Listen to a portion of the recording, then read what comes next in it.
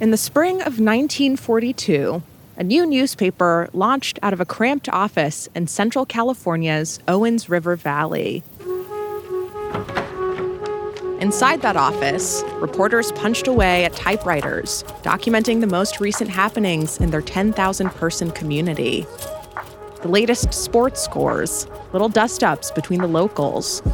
Others turned away at the mimeograph, a hand-crank-operated copy machine, furiously printing the next issue. This was the Manzanar Free Press. But the Free Press wasn't exactly free. It was run by Japanese Americans incarcerated at the Manzanar Relocation Center, a detention camp, writing what they could about life behind a barbed wire fence. From Gimlet Media, this is Not Past It, a show about the stories we can't quite leave behind. Every episode, we take a moment from that very same week in history and tell you the story of how it shaped our world. I'm Simone Polanen. On April 11th, 1942, 81 years ago this week, the Manzanar Free Press was born. A newspaper written by Japanese Americans incarcerated by their own government at a detention camp in the California desert. There, a group of young journalists would struggle to document their grim reality, while their belief in America was being tested. That's coming up after the break.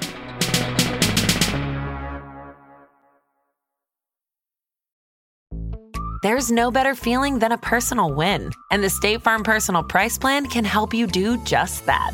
Talk to a State Farm agent today to learn how you can bundle and save with the Personal Price Plan. Like a good neighbor, State Farm is there. Prices are based on rating plans that vary by state. Coverage options are selected by the customer. Availability, amount of discounts and savings, and eligibility vary by state. Hear that? It's the sound of someone whacking the ground with a rake. Specifically, they're beating around the bush, which we've done enough of in this ad too, so let's get right to it. The new Money Maker scratch-off from the Ohio Lottery doesn't beat around the bush. Money Maker. Play the game and you could win money, up to $2 million. With more than $88 million in prizes, ranging from $50 to $500. Money Maker cuts right to the cash. Lottery players are subject to Ohio laws and commission regulations. Play responsibly. Are you looking for a view of the world that's a bit different? Hi, I'm Jason Palmer, a host of The Weekend Intelligence, a podcast from The Economist. Join us to hear the stories that matter most to our correspondents and editors. Every Saturday, we introduce you to people and ideas that take you outside the ordinary and expand your horizons one episode at a time. Join us and see the world from a new perspective. To listen free until May 31st, search Spotify for The Weekend Intelligence. Our story starts in Los Angeles, California, in 1941, with a young woman named Sue Kunitomi. She was one of 8 children born to Japanese immigrants. After graduating high school, 18-year-old Sue spent her days working in her mother's grocery store, just outside of LA's Little Tokyo neighborhood. It's where she was on December 7th, when she heard the news that would forever change her life. Here's Sue speaking to the Manzanar Oral History Project in 2002. I was listening to a disc jockey playing all the popular music of the day. And an announcer interrupted the program to say that Japanese airplanes had dropped bombs on Pearl Harbor.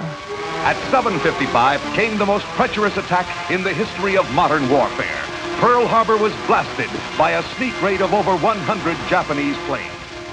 173 of the 275... For 2 years, the Second World War had been raging overseas, pitting Allied powers, including Britain, the Soviet Union, and others, against Nazi Germany, Italy, and Imperial Japan.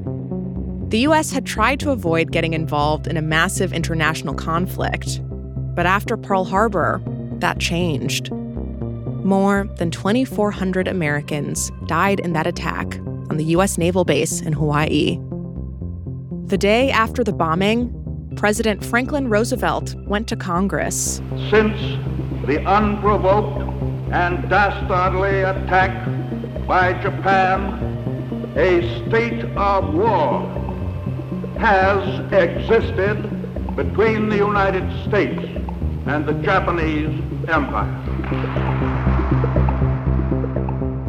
Seemingly overnight, life in the U.S. changed dramatically. A draft sent sons, brothers, and fathers to the front lines. The government asked American families to ration things like food, gasoline, medicine, and other goods needed on the battlefield. And life for Japanese Americans, like 18-year-old Sue Kunitomi and her family, it changed radically too. It didn't matter if people like Sue had been born in the U.S. Their Japanese heritage made them the enemy in the eyes of the government. By February, it was pretty evident that they wanted us out of there. And they said, there was a possibility that we would do something to sabotage the war effort, and that they had to remove us. Since the bombing at Pearl Harbor, some saw the many Japanese Americans living along the West Coast as a threat, given their relative geographical proximity to Japan. They could be spies or saboteurs. In the decades leading up to the war, many immigrants from Japan, Sue's family included, had settled along America's West Coast in search of jobs. By the time of Pearl Harbor, that number had reached approximately 120,000 Japanese Americans. After the U.S. entered the war, the military designated certain parts of the West Coast as military zones. Japanese Americans were told they had to leave these areas and move inland, away from the coastal states. Congress soon passed a law saying anyone who didn't move east could end up in prison. The military began posting signs on lampposts and trees in cities like Seattle, San Francisco, and Los Angeles. They read, "All persons of Japanese ancestry, both alien and non-alien, will be evacuated from the above area by 12 o'clock noon." Sue and her family had no other option but to leave their home and community. My mother sold her grocery store early in April, and we started to sell a lot of our furniture and our stove and refrigerator, which we couldn't take. Like virtually all Japanese Americans living on the West Coast, the Kunitomis were forced to go to what the government was calling assembly or reception centers. We were told we could take only what we could carry. We were not to bring any furniture, no pets of any kind, no knives, even kitchen knives. What we carried were 2 suitcases. We walked with our suitcases to the train depot, and there were guards with rifles, standing guard. They had us pull all the shades down so we couldn't see outside and people couldn't see inside. And the train took off. 10 detention camps for Japanese Americans were established throughout the western U.S. Some were repurposed horse racetracks or cattle stockades turned into tiny makeshift villages. Others were built from the ground up, like the Manzanar Relocation Center, where Sue and her family were headed. That 225-mile trip took a full day, from Los Angeles up north into the central California forests. In the evening, they cut through the jagged Sierra Nevada mountains. In the dead of night, they finally arrived at their destination, Manzanar.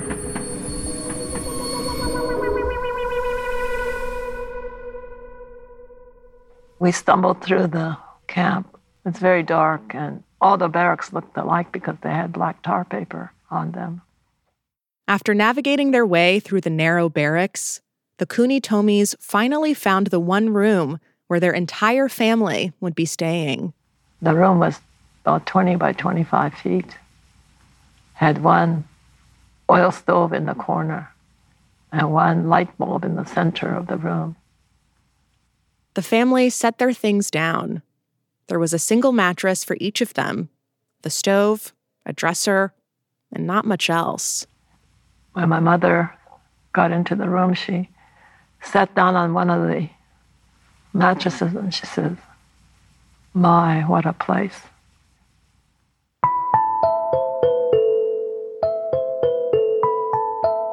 After that first night, Sue began to get a lay of the land.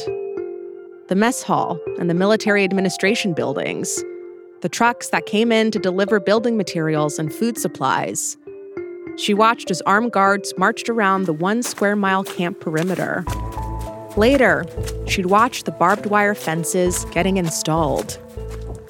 Then, the towers went up. Each of them were occupied by an American soldier, and a searchlight at night, and a rifle with live ammunition.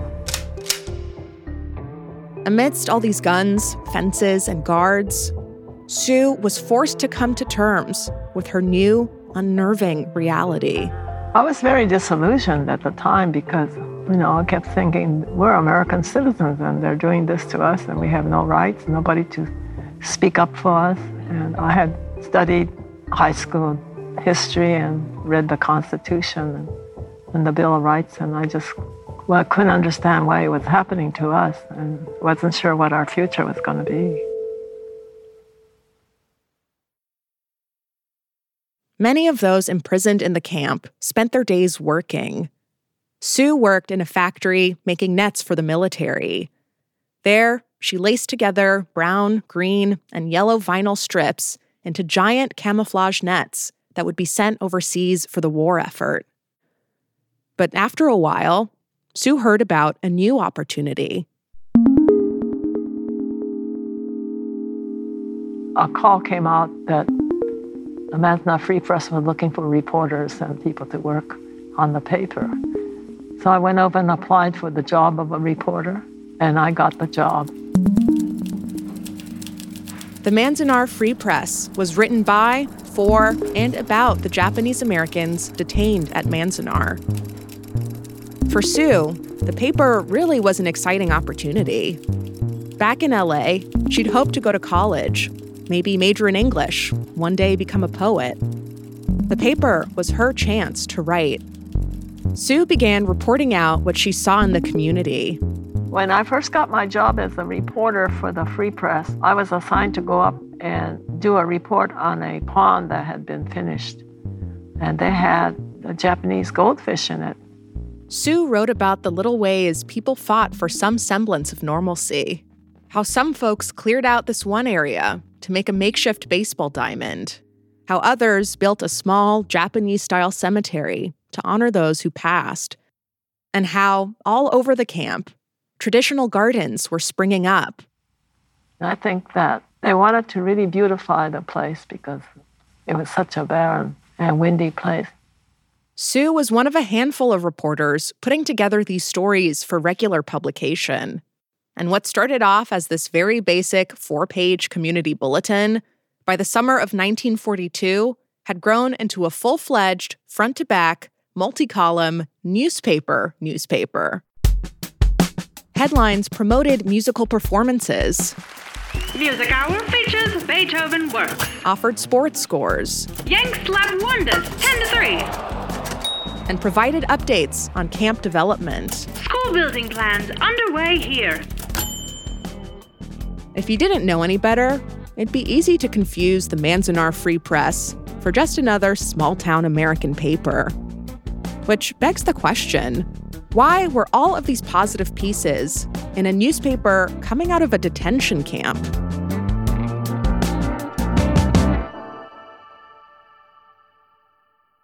Well, if you ask Sue's son, Bruce Embry, he says there was a reason for such glowing coverage in the paper. And Sue knew it at the time. One of the things she recalls later on is she says, we never were able to really talk about our personal feelings because we knew it wouldn't make it into the paper. The paper was censored. So she said, we never talked about the poor food, the horrible bathroom conditions. We didn't talk about the horrible living conditions. We couldn't really explain what was going on because they would censor it. The government agency running Manzanar didn't call it censorship, of course. Instead, they called it supervision. A public relations officer would give out story ideas. After an issue published, the camp administration might invoke their power to crack down on any writing they didn't like. Censorship light, if you will. Writers learned to work with authorities so they could keep publishing. Some of the staff were open to this oversight. Others, not so much. There was a real nasty rift that was showing up all around Manzanar. Eventually, this divide reached its boiling point, one that Sue and the Manzanar Free Press would witness firsthand. And my mother said to me, "You better hide because they might come after you too because you're working for the paper." That's coming up.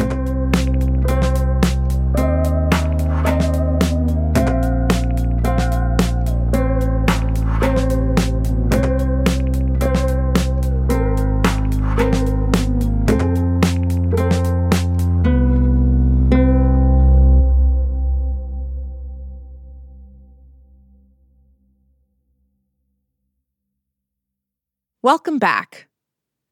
Before the break, Sue and the rest of the Kunitomi family were forced out of their home in Los Angeles following the bombing at Pearl Harbor.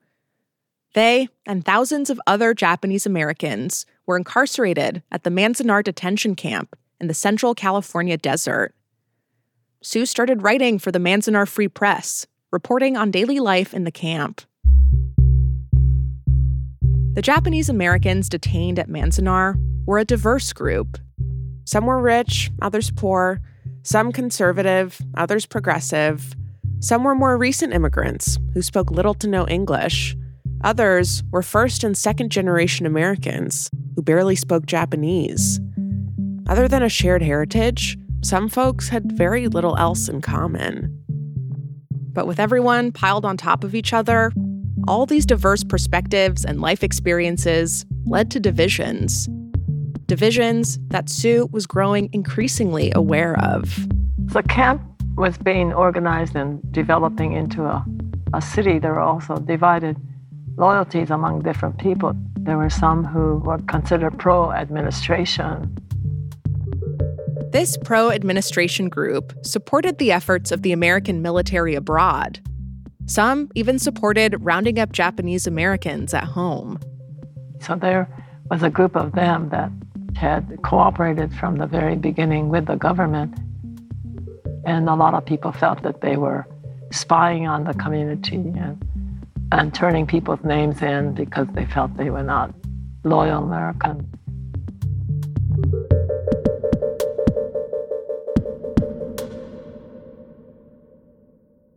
The Free Press got caught in the middle of camp politics. Some living at Manzanar were growing frustrated with the newspaper's selective reporting and saw it as a sign that writers were potentially siding with the government agency running the camp. So all of these tensions began to boil. And these tensions would escalate into violence in December of 1942. It all began with a mess hall worker named Harry Ueno. Harry was a real man of the people. In the dining area, he'd pass out extra sugar so people could stomach the super strong coffee.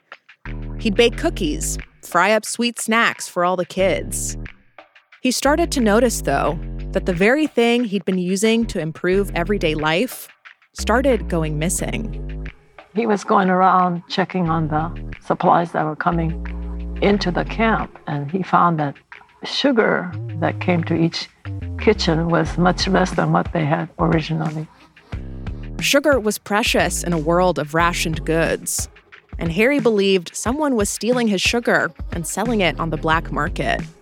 He suspected this one pro-war guy who was also incarcerated at Manzanar, but was known to be cooperative with the administration. So on the night of December 5th, Harry and a few other men decided to send that guy a message. Sue heard them as they went looking for that pro-administration guy.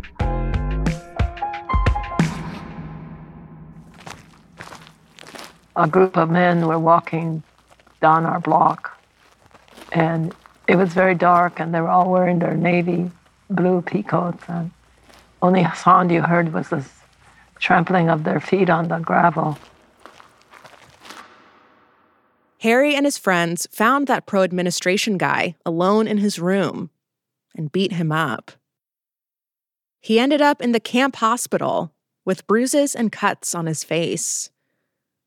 Sue was worried those men would come after her, too. The newspaper was seen as pro-war by some people in the camp, making her a potential target.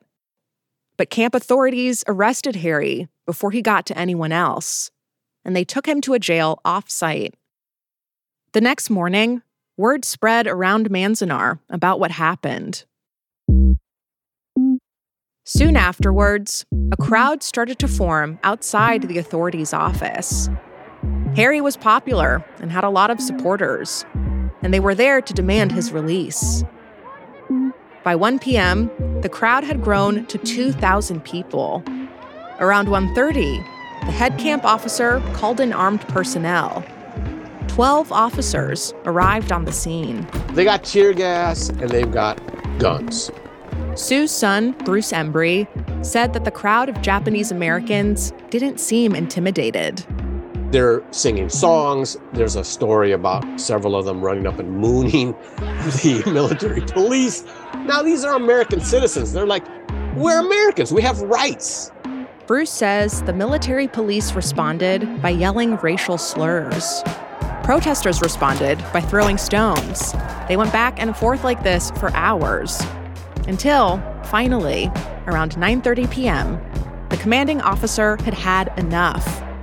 He made the call for his men to fire tear gas into the crowd to break up the protesters. Running away from the tear gas, a group of men saw a car. They released the parking brake, and it rolled down the hill towards the police.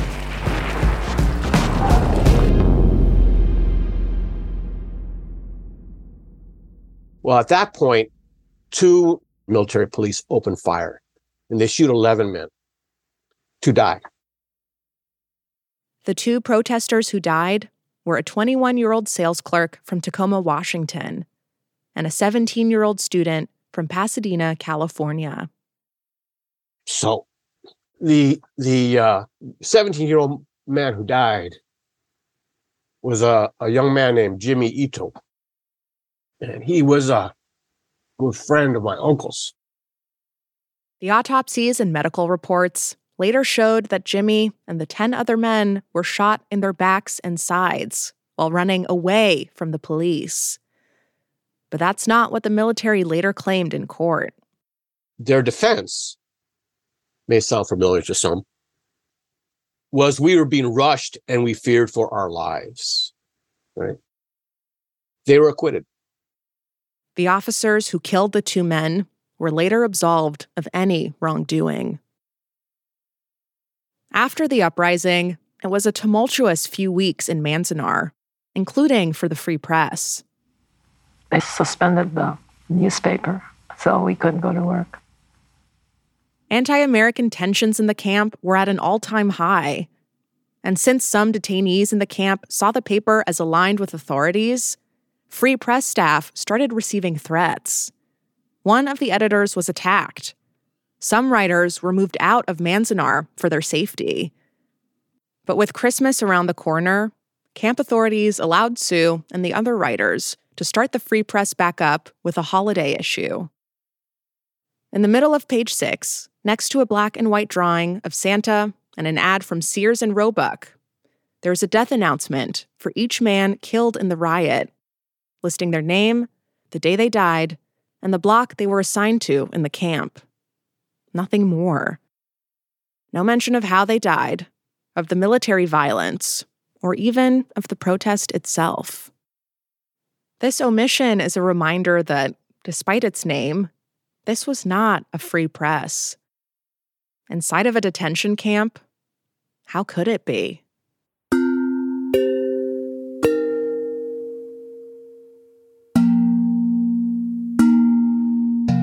The Manzanar Free Press published its final issue on October 19, 1945, just months after the war ended.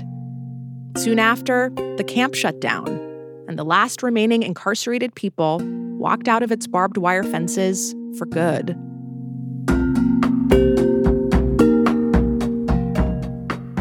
In the end, after all the mandatory relocations, the forced imprisonment, the violence, the racism, the generational damage, the U.S. government's so-called concerns about Japanese Americans, unsurprisingly, were unfounded.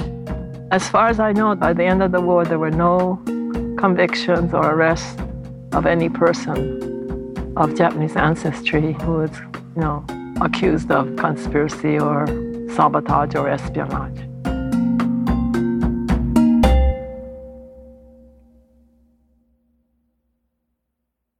Today, there's an annual pilgrimage back to Manzanar. Thousands of people, survivors, family members, and others, visit the site in April of each year in an act of remembrance for those who endured incarceration and to document a history that could have otherwise been erased. Sue helped start and oversaw the pilgrimage before she passed away in 2006. Now, her son Bruce runs the committee that organizes the annual event.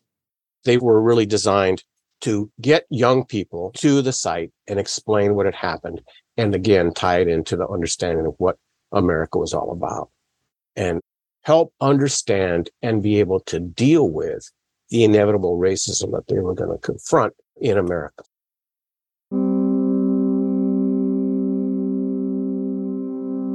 The history of Japanese incarceration during World War II is tragic.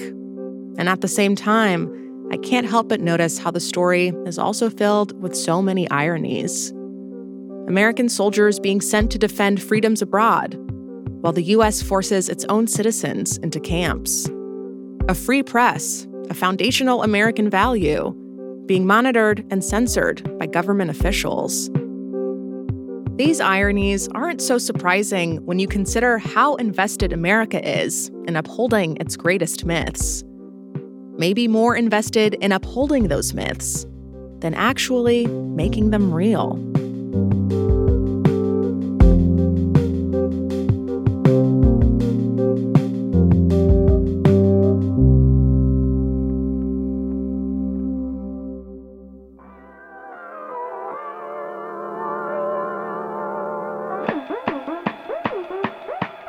Not Past It is a Spotify original, produced by Gimlet and ZSP Media. This episode was produced by Ramoy Phillip.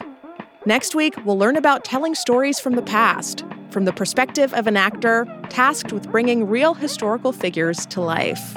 This is a very larger-than-life, amazing woman, but also she was human. And she went through the same tears that we all prize, the same insecurities, sadnesses, happinesses, love, The rest of our team is producer Olivia Briley. Our associate producers are Nick Delrose and Laura Newcomb. Our intern is Jasper Jarecki. The supervising producer is Erica Morrison. Editing by Laura Morris. Andrea B. Scott is our executive editor. Voice acting by Ben Britton and Alexandra Roth. Fact-checking by Ian Michael, sound design and mixing by Emma Munger, original music by Sax Kicks Ave, Willie Green, Jay Bless, and Bobby Lord. Our theme song is Toko Liana by Coco Co, with music supervision by Liz Fulton, technical direction by Zach Schmidt, show art by Elise Harvin and Talia Rockman. The executive producer at ZSP Media is Zach Stewart-Pontier. The executive producer from Gimlet is Matt Schiltz. If you want to learn more about this year's Manzanar pilgrimage, head on over to manzanarcommittee.org. Special thanks to Shelley Shinoy, Brian Nia, Sarah Bone, Dana Hoshide, Renee Tajima Pena, Patricia Wakita, Takea Mizuno, Professor Art Hansen, the National Park Service and the Manzanar Oral History Project, and to Densho for the invaluable work they do documenting the history of the incarceration of Japanese Americans during World War II. And to Lydia Polgreen, Abby Rizika, Dan Behar, Jen Hahn, Emily Wiedemann, and Liz Stiles. Follow Not Past It now to listen for free, exclusively on Spotify. Click the bell next to the follow button to get notifications for new episodes. Check out our new comment feature in the Spotify app. And while you're there, hey, why don't you rate us 5 stars? You can follow me on Twitter at Simone Polanin. Thanks for hanging. We'll see you next week. Resilient. Why do we have to be resilient? It's the same reason why I don't like this thing about tolerance, teaching tolerance. You're going to tolerate me? No. You're going to respect me. You're going to treat me as an equal. I'm not resilient. I'm pissed off.